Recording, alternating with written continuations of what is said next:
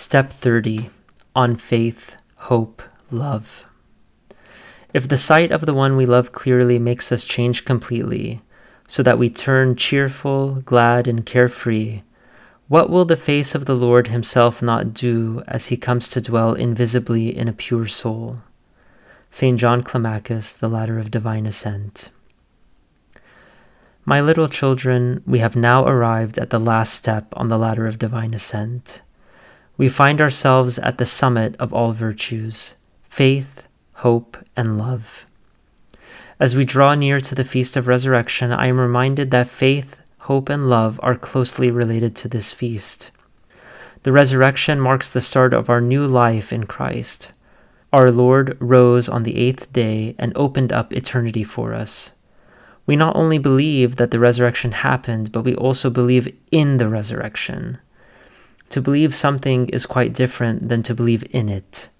Although many witnessed the empty tomb, not all believed in the resurrection of Christ. Those who believed in the resurrection had faith.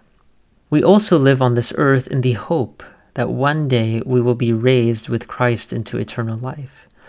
We recite the Orthodox Creed in our prayers, but we always chant the last line. We look for the resurrection of the dead and the life of the age to come. As we slow down and chant this phrase, we remember the virtue of hope. Without the hope of the kingdom, what else do we have to live for on this earth? Faith and hope lead us to the summit of virtues, love. Why is love the greatest of these three?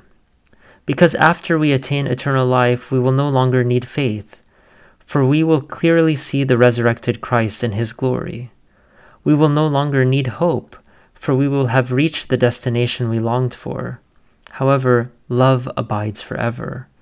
Our life in the kingdom is adorned by love, because God is love. Memorize this verse with me, and now abide faith, hope, love, these three. But the greatest of these is love. The First Epistle to the Corinthians, chapter 13, verse 13. Thank you for listening. For more from My Little Children, we invite you to visit www.mylittlechildren.net.